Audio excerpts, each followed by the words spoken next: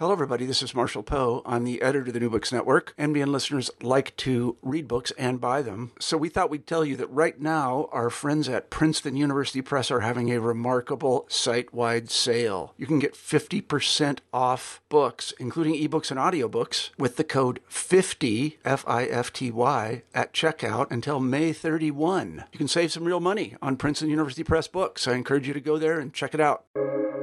Welcome to the New Books Network. So hello, everyone. I am Sarah Kearns, your host for this episode of the New Books Network. I'm very pleased to welcome Leigh Calvez to the show today to talk about her recent books, both of them focusing on the science and spirit of animals. Her first book, Hidden Lives of Owls, and her more recent publication, Breath of the Whale, both go through exploring the beauty and mystery of the lives of these nocturnal and underwater creatures, respectively. Leigh is a naturalist who has been all over the world studying whales, and as a science and nature writer, has written stories about a variety of creatures across the animal kingdom with amazing detail, as demonstrated beautifully in her books. So with that, welcome, Leigh. Hi, thank you for having me today. Great. So maybe you could start us off with a little introduction to yourself, and then maybe some of the motivations that you had starting this Science and Spirit series. Sure. I grew up on a farm in Ohio, and some of my best friends were sheep. So it came very naturally to me to want to work with animals and to find a way to help them the best I could. I started out studying whales, and I did that for about 10 years, and then learned that I could maybe help them better by explaining their lives and exploring their environment through writing and sharing that with the public. And so that has started me on this journey of writing these science and spirit books. That's really interesting. I like that your motivation was to share the stories of the animals that you know and want to help. I like that your motivation is well intentioned and not just not just purely curiosity, but with an intention to help them. Yeah, curiosity definitely plays a part. But my main motivation is to speak for the animals who can't always speak for themselves, to give them a voice. So far you've written about whales and owls in your series. So what drew you to them in particular? Well, as I said, I was working with whales for about 10 years. And it was the LFA sonar issue that really pushed me into writing.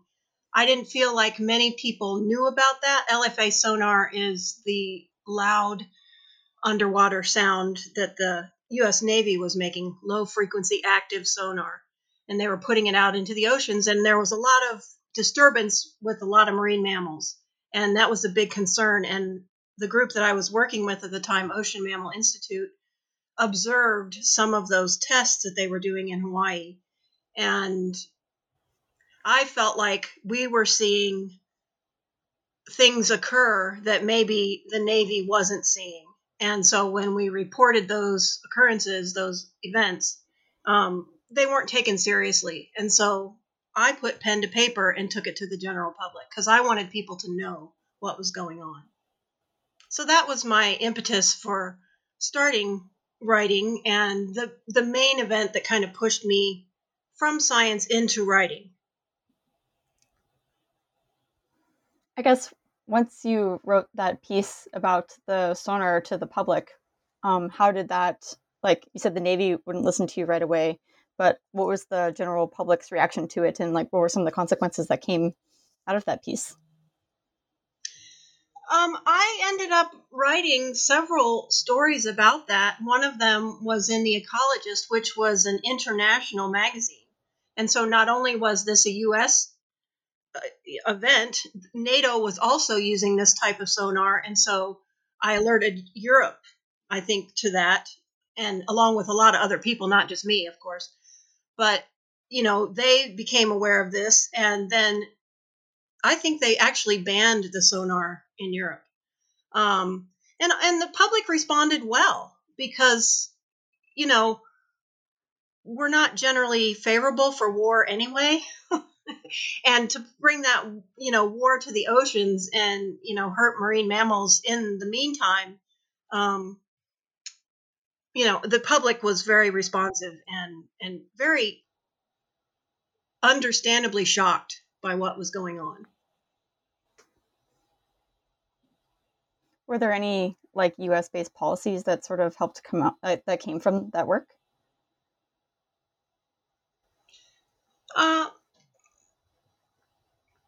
The Natural Resources Defense Council took this to court on a number of occasions, and I think they did make some headway. And I think it propelled more study of the consequences of sound in a more responsible way. Mid-frequency sonar, as a result, came out as being very harmful to whales also. And I know that Cascadia Research, who I mentioned in the Breath of a Whale, I went down to Santa Barbara with them to look at their blue whale studies. They also study the mid-frequency sonar effect on beaked whales. And they do that in a more responsible way. I'm not sure that the studies that the Navy was doing were as effective as they could have been at finding results, experimental results. So I think Cascadia has made those studies more effective. I guess since you just mentioned that this Cascadia group was doing maybe better or more responsible testing, could you maybe just describe the different ways that the sound was being studied with these whales? Well, they have boats out on the water measuring specific responses of the whales. And I think the Navy was doing, while they may have had boats and land observers on shore looking, they had boats on the water. I don't think their study area was as large. Like, we were quite a ways away from where they were doing the actual studies and seeing results of disturbance and, at a larger range than they were doing. Also, the sound that they were testing is not the sound that would be used by the Navy. Ultimately, it was a modification of the low frequency sonar. It wasn't the actual sonar. So it wasn't as loud. It wasn't the same kind of dynamic in the water for the whales. And so, less effective in finding what would actually happen.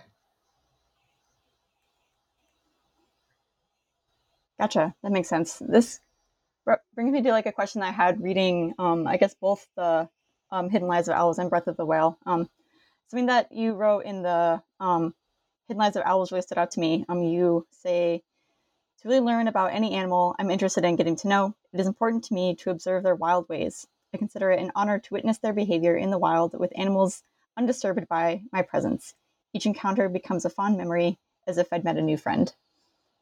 So I was wondering if you could maybe help unpack that quote a bit, especially, and maybe comment about how naturalists can really set up the conditions to really study and observe the animals with the least disturbance.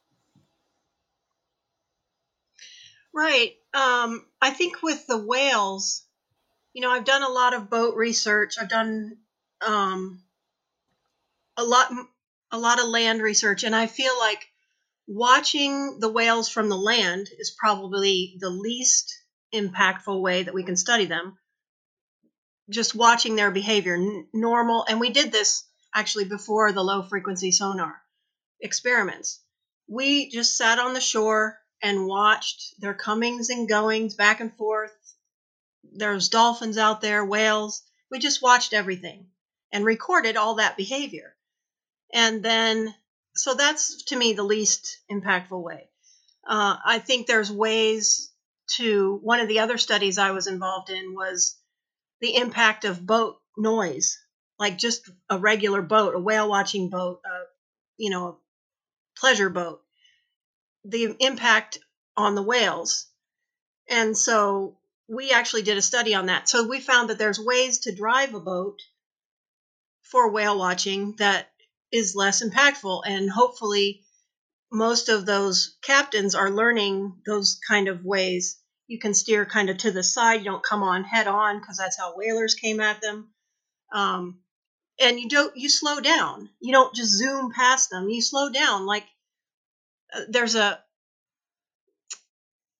big problem right now is boat strikes from shipping traffic in and out of ports on blue whales. We lose a lot of blue whales. We lose right whales every year from ship strikes.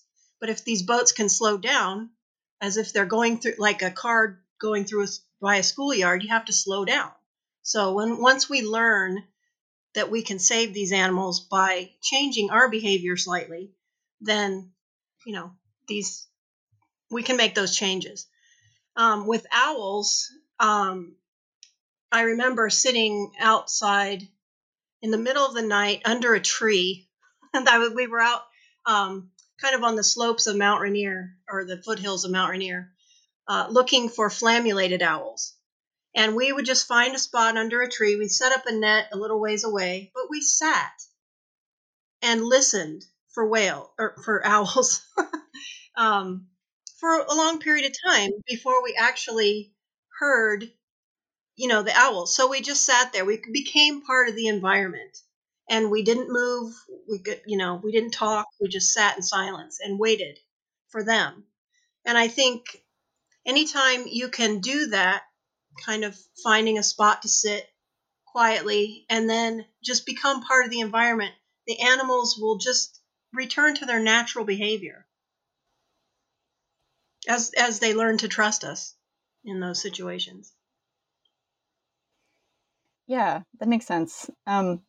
Also makes me think of like that you have to learn to be patient and sort of watch and be mindful. Especially like when you're studying like a new animal, or like you're moving, like when you said like with the whales, like you'd watch on the shoreline and then suddenly you're like, oh, well, what if we went out on boats? Or with owls, like just like waiting patiently. It seems like you sort of have to know what behavior to look for almost, or like you have to know what to be paying attention to in order to like report accurately and then have some sort of like testable thing to come out of that. And I really feel, part of the science and spirit, my sort of motivation behind that is I think the two are not as far apart as we think. I think we can work together with those things. I consider intuition a spiritual part of spirit. And I think, we get an intuition about animals that we're often told not to pay attention to. With our dogs and cats, we know when they're happy. We know when they're upset. We've been around them enough that we know this. If you go out on the water and watch whales, when a whale throws its tail out of the water, you can pretty much bet that that's, an aggressive or a nervous behavior. With owls, the great horned owl has those two little feathers on top of its head. It's not actually ears, they're just feathers. But they, if they're upright, they're paying attention. If they're more relaxed, they're just kind of observing. And you kind of get a sense after watching these animals, just intuitively, what that is. And it's interesting to me, one of the most interesting things I learned in this journey is a group of scientists, neuroscientists came together and wrote what was called the Cambridge Declaration of Consciousness, in which they declared that animals have the same neurological substrates as we do, leading us to be able to kind of infer from our own experience of what might make us nervous or afraid, or what might make us happy, to see those same things in animals. And that, they've studied elephants with PTSD. I think some of the whales that have been hunted, gray whales, show those same kind of signs. And so it gives validation to that intuition that we have with our dogs and cats. We know this.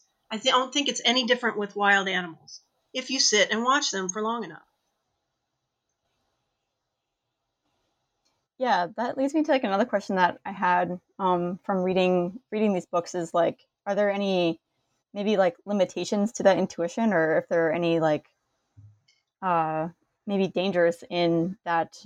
I don't want to say personification, since it's like humans have the same thing as the animals. Is it really personifying if there's like this deep connection, spiritual connection that we have with animals? Are we really personifying them, or are we intuiting something that's more I don't know the word, but like more deep than just human emotion?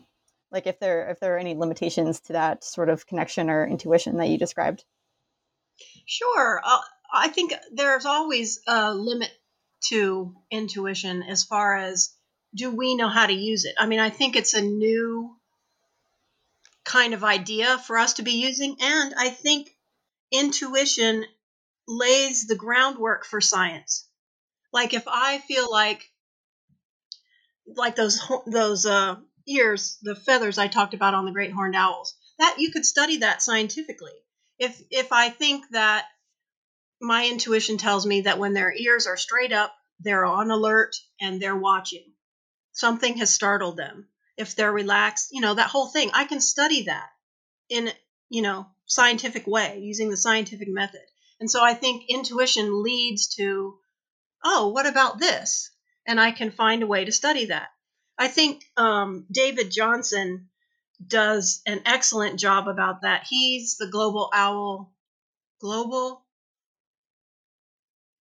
I'm losing the Global Owl Project. That's what it is. And he studies the burrowing owls on the Umatilla Chemical Depot in Northeast Oregon. And he wanted to know he's studying how these owls, why we're losing them and what's their habitat and all these different kind of things. And so he wanted to figure out how to trap them in the best way for them, I guess, without, injuring them or causing them too much harm. So he thought about it from the owl's perspective. He thought, what's the most important thing to a male burrowing owl?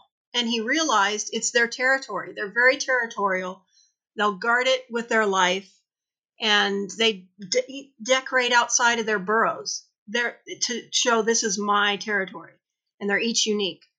And so he figured out that that's the most important thing. So he created a way to catch them using a cage and putting an MP3 player playing the song of a male burrowing owl. And he was able to lure them into this kind of like a have a heart trap. It's a cage that the door closes, and he's able to catch them in that way because they're so territorial. They don't want anybody in their burrow, and they'll, fight them if they are in there. So, and I thought, that points to using that intuition. He, that's what he intuited, that the males are very territorial. They're going to, put up a fight. And then he was able to study them in that way and take their measurements, the wings, the weight, all that stuff to see how they're doing. How are these owls faring year to year? It's a long-term study. Is it the same ones coming back? He bans every one. And he's doing a really great job in trying to help these owls whose habitat has shrunk from what it used to be. Yeah, that sounds really important to have that, like almost compassion for like the animals that you're trying to research and be able to study them in the purposes to help them or to even just understand them better, but trying to do so in such a way that reduces the amount of harm and like trauma that you're putting on these like little animals. Like even so, like being stuck in a cage, like you think like they think they're going into a fight and like they just get stuck in a cage, like that must be so stressed out, like so traumatic for the little owls, even though you're still trying to study them with the best intentions. Yeah, that was hard. We left them in there for as little as possible. I mean, they weren't in there for long, and we turned off the sound as soon as we got there. But yeah, I was very sensitive to that. And, there are times when I think scientists interfere with the animal's life, like to tag them. I mean, you got to catch them to tag them. And I think we can do that with as little harm as possible. And with some animals, it's necessary to give them a bad experience with humans. Like you catch a bear and a wolf, you want to make sure that they are staying as far away from humans as possible. It's the most loving thing we can do in some cases. That makes sense. I don't think I would have thought of that. Like, yeah, you don't really want to encourage wolves to come back and hang out with humans. It usually ends badly for them, especially bears. But I guess too, like you mentioned, that it's probably taken a lot of time to optimize these types of methods of like catching and studying them too. Like there's almost like a science to the meta catching and releasing of owls or whales or. Yeah, for sure. And nobody catches whales, so that's a real adventure to get tags on them. I went out with Cascadia Research, as I said, to look at their blue whale research, and I had the opportunity to go on the boat that was tagging them. And that was like a National Geographic experience of a lifetime, to be just right there beside a blue whale. And they're reaching over with this long pole with a suction cup on the end, trying to stick this tag on the whale. And is it going to stick, or is it going to fall off, or what? It's definitely a learned through many trials and errors. And they do a great job. And that, they minimize, if they see they've disturbed the whale for too long, they'll just leave that whale and go somewhere else. So I feel like everyone's doing their best to learn as much as we can about these animals. And I think as time has gone by, we've learned ways to minimize our impact as much as possible. I would also imagine that most people who are studying animals do so with like a love of the animal. That's like usually not with the intention to make their lives worse off. But I guess sort of given that, this sort of leads me to like the next maybe series of questions I had was like how can we like sort of balance the human intervention that's sort of well intentioned without like causing bigger problems like downstream, even from like a conservational standpoint. Like I imagine that there are ways that humans have tried to be involved in animals' lives that have sort of accidentally backfired, even though it's been with good intention. Or I mean, conversely, like humans have done things to the planet that without like considering animal like best interests. So I guess I'm wondering if you could maybe comment on how we can have that well-intentioned interaction without like overstepping in an animal's life and habitat. I know that's a huge question, but yeah,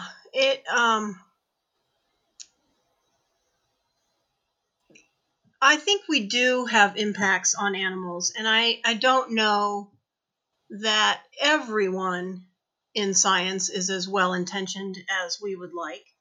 I know there are biologists studying wolves that use leg hold traps to capture them in order to tag them or whatever they're going to do, collar them.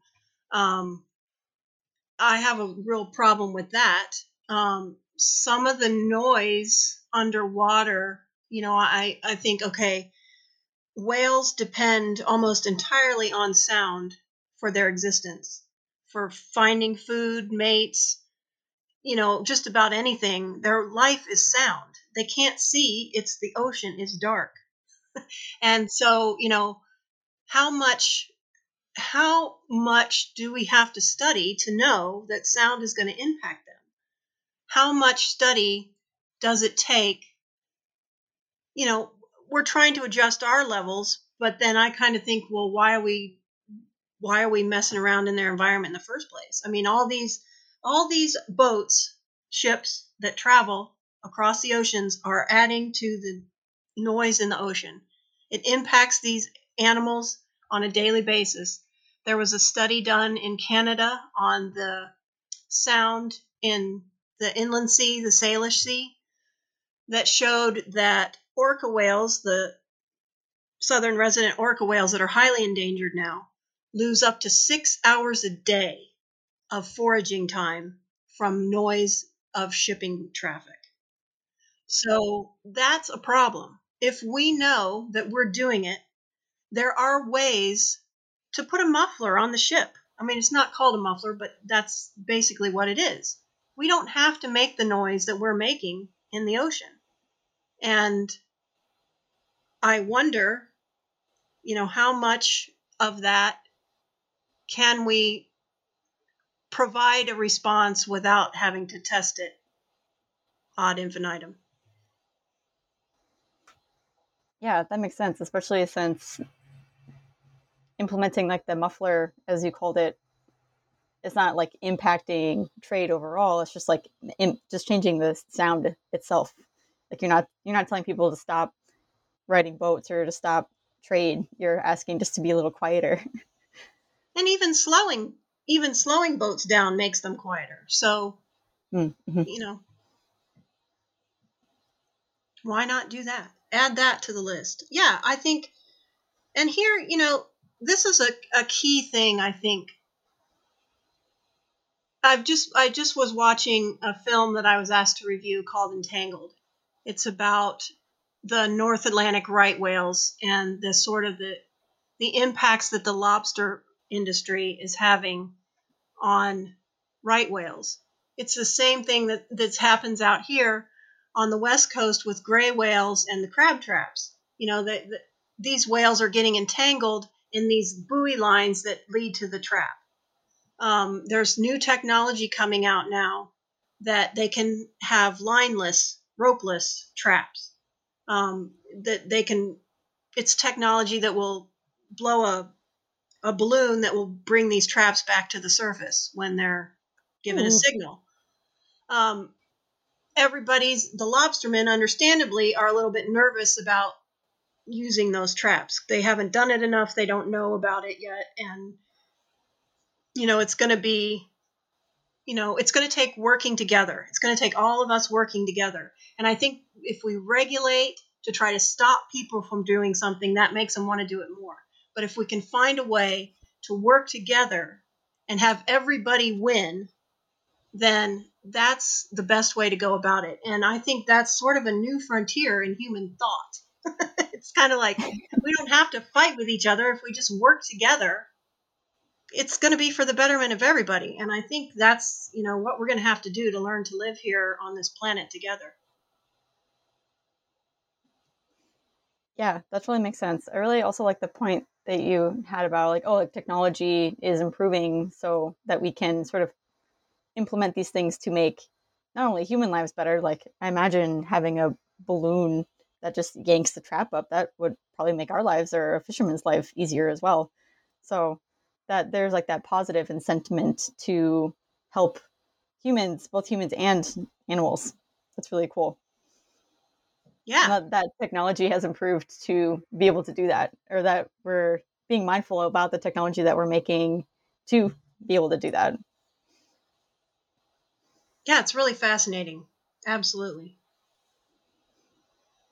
And technology helps us to study these animals in a less intrusive way. I mean, a really great example of that is the snowy owl that Project Snowstorm in 2013, there was a huge eruption of snowy owls down to the East Coast.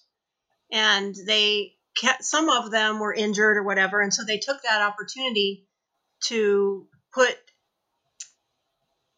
harnesses on them with satellite trackers. So they tracked the cell phone towers, and every time an owl flew by a cell phone tower, it would relay that data in the I forget what they're called, in whatever that thing is called, but it relayed the data. And so, how many cell phone towers does an owl fly by in a day? Probably a lot, especially when they're migrating. So, it's a really good use of technology that's small enough that an owl could carry it. Yeah, small enough these days. Yeah.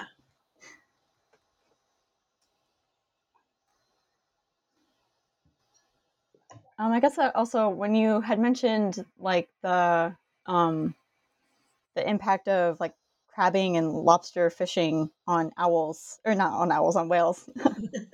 Oh, I'm getting these It's animals mixed up. confusing. But you think they're different enough, but here we are. But I was also wondering, sort of based on I was mostly thinking of this because like you have this section in the owl book about how to balance helping like the great gray owls and like the great horned owls, just because they seem to have like little competitive, or one of them is like a predator to the other one.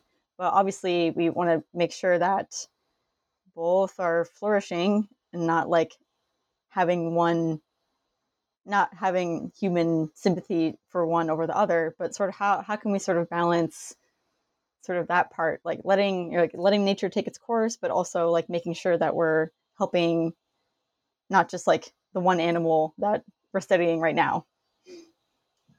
Yeah, that gets really tricky. And I think that does take a little bit of scientific perspective of kind of not getting emotionally involved with the animal at that point. But I think, taking care of the general environment, the general habitat, to be sure that these animals have what they need, doesn't, if they have enough to eat in the mice and the voles, then they're not going to go after each other. And that you mentioned that the great horn taking the great gray, that was a really dangerous thing for that owl to do. Because a great gray is much larger, not much, but it's larger, it's lighter, but it's larger, and so has the ability to really fight back and has the ability to really hurt that owl to the point where maybe it can't hunt anymore, maybe it's injured, injures a wing or gets an eye poked out or whatever. It's really risky behavior. It's also interesting with these gray whales here in Puget Sound.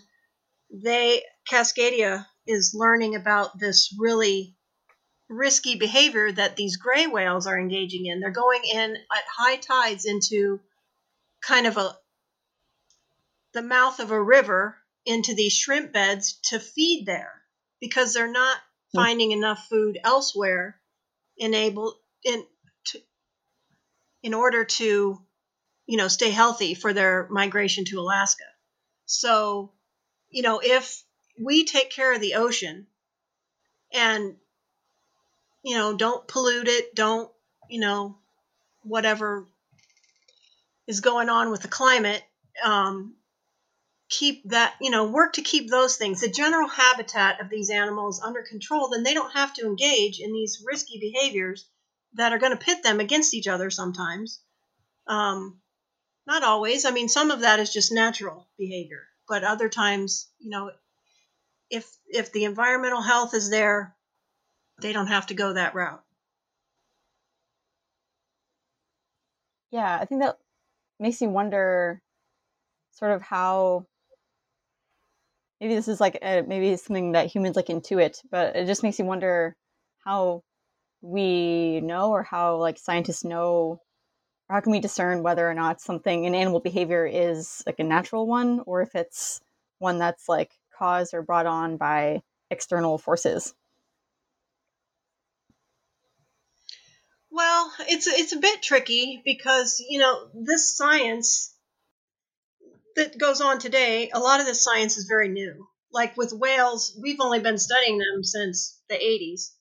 Before that, we were just killing them. So, that's still pretty new as far as what's the long-term population. What was the population before whaling? We can guess, but we don't really know because we weren't studying them then. So the fact that there's 20,000 gray whales, they seem to think that that's carrying capacity because we had quite a large die-off last year of gray whales. And so, and, in that period of time, with the gray whales gone from their place in the environment, how did the environment respond to that? What came in to take the place? Is there a place for these whales now? Humpback whales is the same thing. They were down to about 1,400, 1,500 when I started studying them in the 90s, and now there's 30,000 of them in the North Pacific. And they're having trouble finding enough food. They're ingenious enough to learn to feed off of what humans are doing. I write about the Alaska Whale Foundation in their study of how a few humpback whales have learned to feed off of these salmon pens. When they release the salmon from the pens, the whales are there from these salmon farms. The whales are there to eat those salmon. It doesn't take a humpback whale a very long time to eat an entire season of farmed salmon. So they're, having to outsmart the whales at this point, which is a harder task than than it sounds like, because they're pretty smart. I think that also reminds me of some of the owl studies that you described that you'd help feed the owls. I imagine that a lot of owls learn pretty quickly, researcher equals I'm going to get a lot of mice today.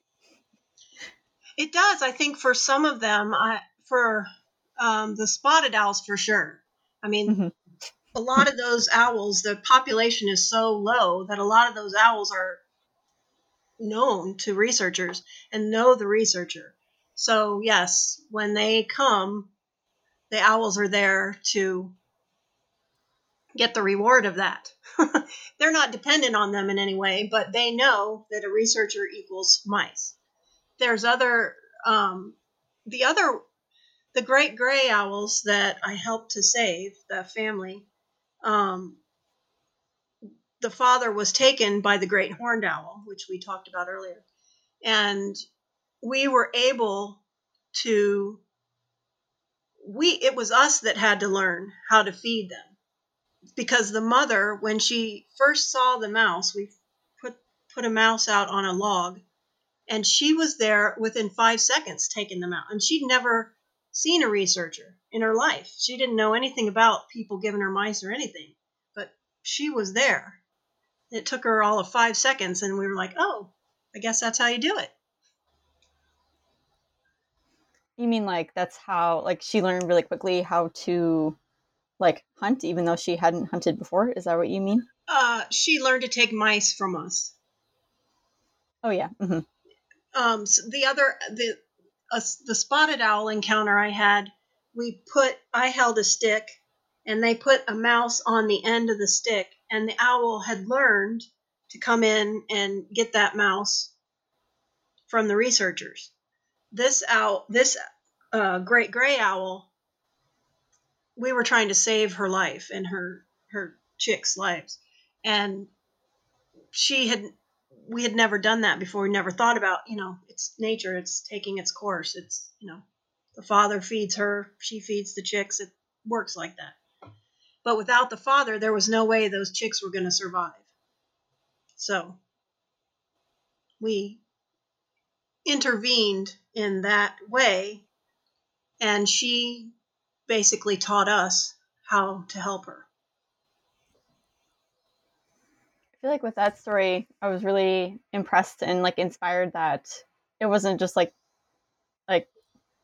the number of people that it took to come together to save this owl family. I was wondering if you could maybe talk a little bit more about sort of the citizen science aspect and the community around. I guess in this case it was bird watchers, but I think just maybe more in general, how naturalists and citizen science can help out these animals, in a respectful way that doesn't cross any boundaries or make animals dependent on humans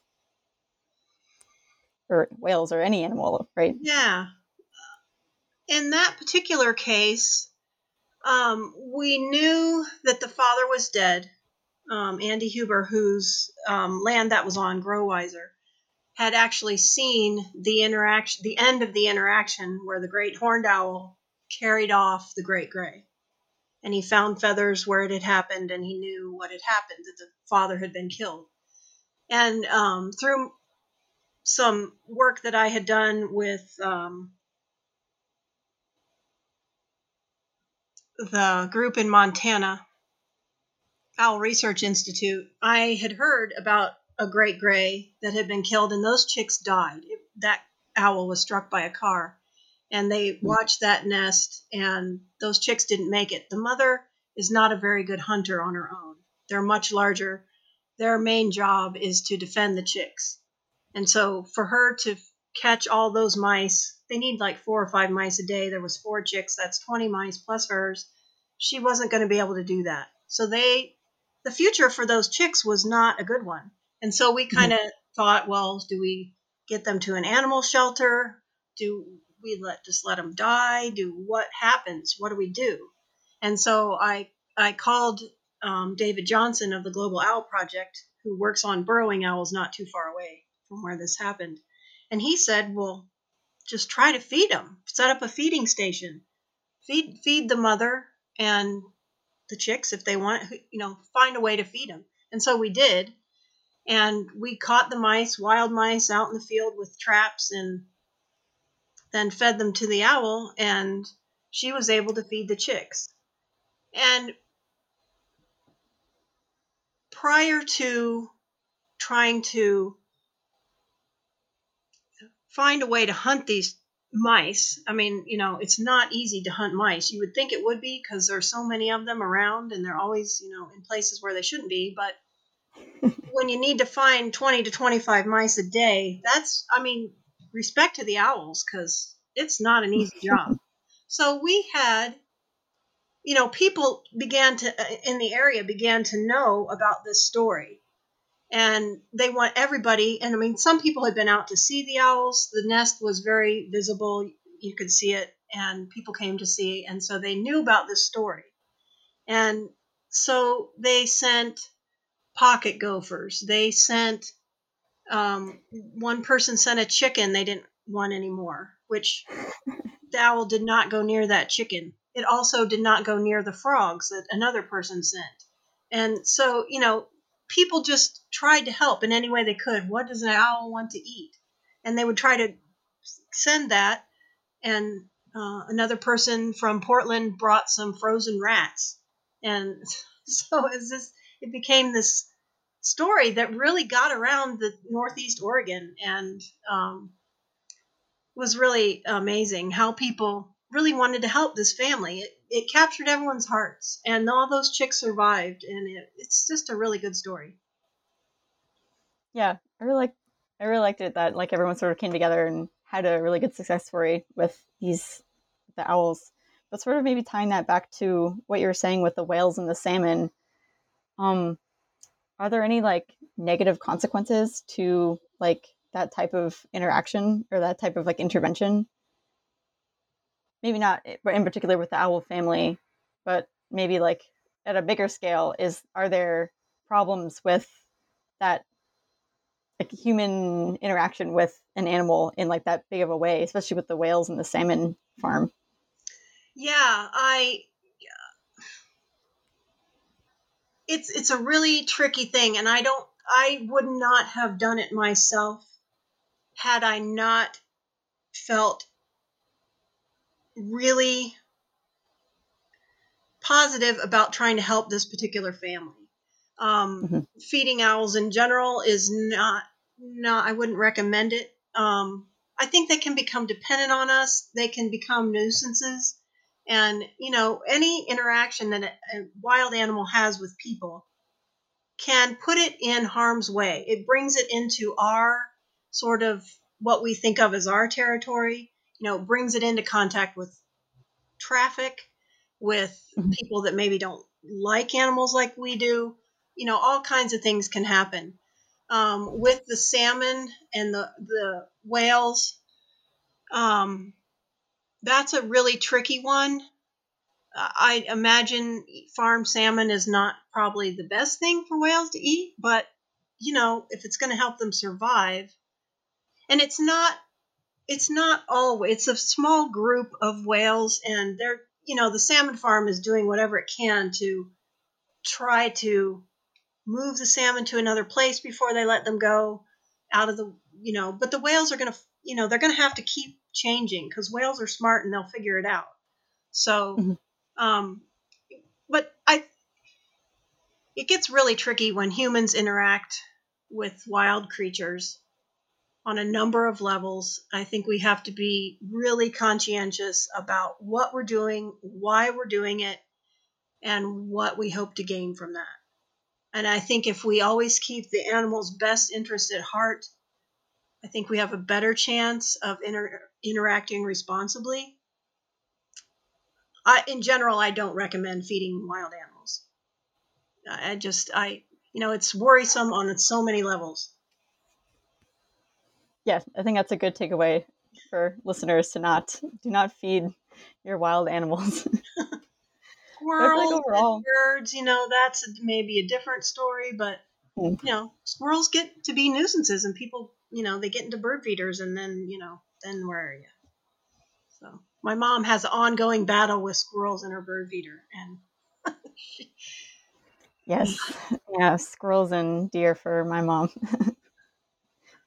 But I think you sort of hit like something like a key, like something really important with like trying to hit like a moral chord with trying to balance like human desires with what the animals need overall. But that sounds like a really hard like note to hit given the complexity of human desires and the complexity of the ecosystem that's changing just inherently in addition to whatever humans are doing. It just sounds like a very really complex situation to even try and tease apart what the sort of like right thing to do is. But I was wondering if you could maybe describe some of the work that some of these organizations are doing towards that front, or like any like outreach and educational stuff that you think that more people should maybe be aware of, or any particular organizations that are doing a good job with that. I think both the Global Owl Project and the Owl Research Institute are doing really great outreach efforts and education with both burrowing owls and short-eared owls. Those are both owls that are losing habitat rapidly because they nest and live in areas that we farm that are now being developed, housing developments, Mm. uh, all these kind of things. And if we become aware that these animals are living there, in these places that we're doing this, then it gives us a choice about, okay, do I want to put my mall here, or do I want to locate it someplace closer to town that maybe doesn't have as much habitat that I'm just gonna plow under or pave over. So I think the more we know about animals, the more choices we have to make. How important are these animals? How important is the habitat? How important is the environment to us? Do we realize the benefits of biodiversity for us? I Mm. mean, I'm always a just biodiversity just because it's good for the planet, because it's good for the animals, but it also has an impact on us. And the sooner we learn that, the sooner we're going to start making better choices, I think. And Cascadia does a really good job of awareness for the whales. Keeping boats away from the area where the gray whales are feeding, making people aware that there are whales feeding there. Orca Research Institute, I think that's what it's called, makes us aware of what the orcas are doing here in Puget Sound. They're not doing well, so we need to kind of stay away, give them more space. I think all these things, the noise we put in the oceans, how we can change our behavior, I think all these things are really important. And the more we know, the better we can do. I think, we're all, when we know better, we do better. And I think, there's enough environmentalists out there sounding the alarm for what's happening on the planet with the animals, the birds, the fish, everything, that we're learning more and more, and we're learning better ways to do things, and we will make those choices. I'm confident that we will make those choices. Yeah. I like too that it seems to start with just cultivating a practice of having like a quiet awareness, or maybe like a patient observation of just like the world around us. It doesn't even need to be some huge impactful thing. You can just start off with quietly observing, and then like what we were saying before about like intuiting sort of like the needs of the animals and the needs of the spaces that we're in. So I like that it just starts off with that appreciation. Yeah, I think it really does. And I think, with us being at home much of the time in the last year, has given us time to sort of look around us. What's in my yard? What kind of birds are in my yard? What kind of animals are here?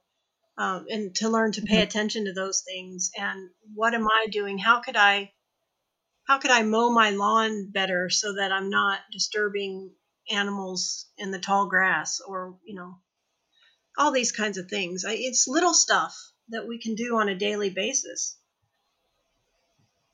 And it's not just our planet. We humans are not the only ones here. And I think we need to learn to live together with all beings on the planet. I think that's our responsibility. Yeah, that reminds me of another quote. I think this is also from the Hidden Lives of Owl books. You say, no matter how resourceful they are, some of what it takes for them to survive is out of their control, but it is within ours. We get to choose how we live on the land. I feel like that sort of ties into what we're sort of talking about now, how like sort of we're sort of called to be like responsible stewards of not just our ecosystems. Absolutely. So maybe as we start wrapping up, maybe you could tell listeners sort of what animal or naturalist adventure that readers could expect next. Well, that's a really good question. There's a number of things running around in my mind, and I looked a little bit at peregrine falcons. I'm thinking about those birds. That comeback story. I'm really interested in stories that show people coming together from diverse backgrounds, from diverse perspectives. I love those stories because I think that's what it's going to take to save us, to save them, the planet. That's what it's going to take. It's going to take people coming together. And the peregrine falcon story is a really great story because people from North America, South America came together. Scientists, naturalists, people from all walks of life came together to save these birds because they're fascinating creatures. And, we couldn't stomach losing them. It's also really convenient that, they're not very political. A peregrine falcon is not in competition with us in any way. Because the other story that is really interesting to me is the story of the wolves, and that how those people managed to reintroduce wolves to Yellowstone. That was a huge success, the comeback of the wolf. But now wolves are moving into Washington, wolves are moving into Oregon, California. They want to get them back in Colorado. So how do we learn? And a lot of people love wolves, but there's another group of people that can't stand them and want to kill them. And so how do we balance that? How do we learn to live together with us? Because we're fighting with each other about wolves are great. No, wolves are terrible. There's a huge fight. And then how do we learn to live with them? How do we learn to raise livestock responsibly so that it's not running through wolf territory? I mean, I was shocked to learn that cows just wander wild in the woods in the Northwest. It's like, okay, that's not fair for a wolf. So, get the cows out of the woods. What's the problem? But I understand, that ranchers have done that for, 100 years. And so how do we balance all of our needs to learn together? I find those stories fascinating. And so I think that's where I'm heading next. Some combination of stuff like that. Yeah, that sounds really interesting. Sounds like really both very complex stories that maybe are partially resolved but still have a open-ended sort of call to action on our ends. Yeah. I think, the call to action is awareness. Mm-hmm. Mm-hmm. Awareness of how we're living on this planet and how can we do better for the benefit of all, ourselves and the animals. Yeah, that all sounds great. Maybe I'll just wrap up by, again, thanking you for coming on to the New Books Network podcast and sharing your work with us. Thank you so much for the invitation. It was my honor.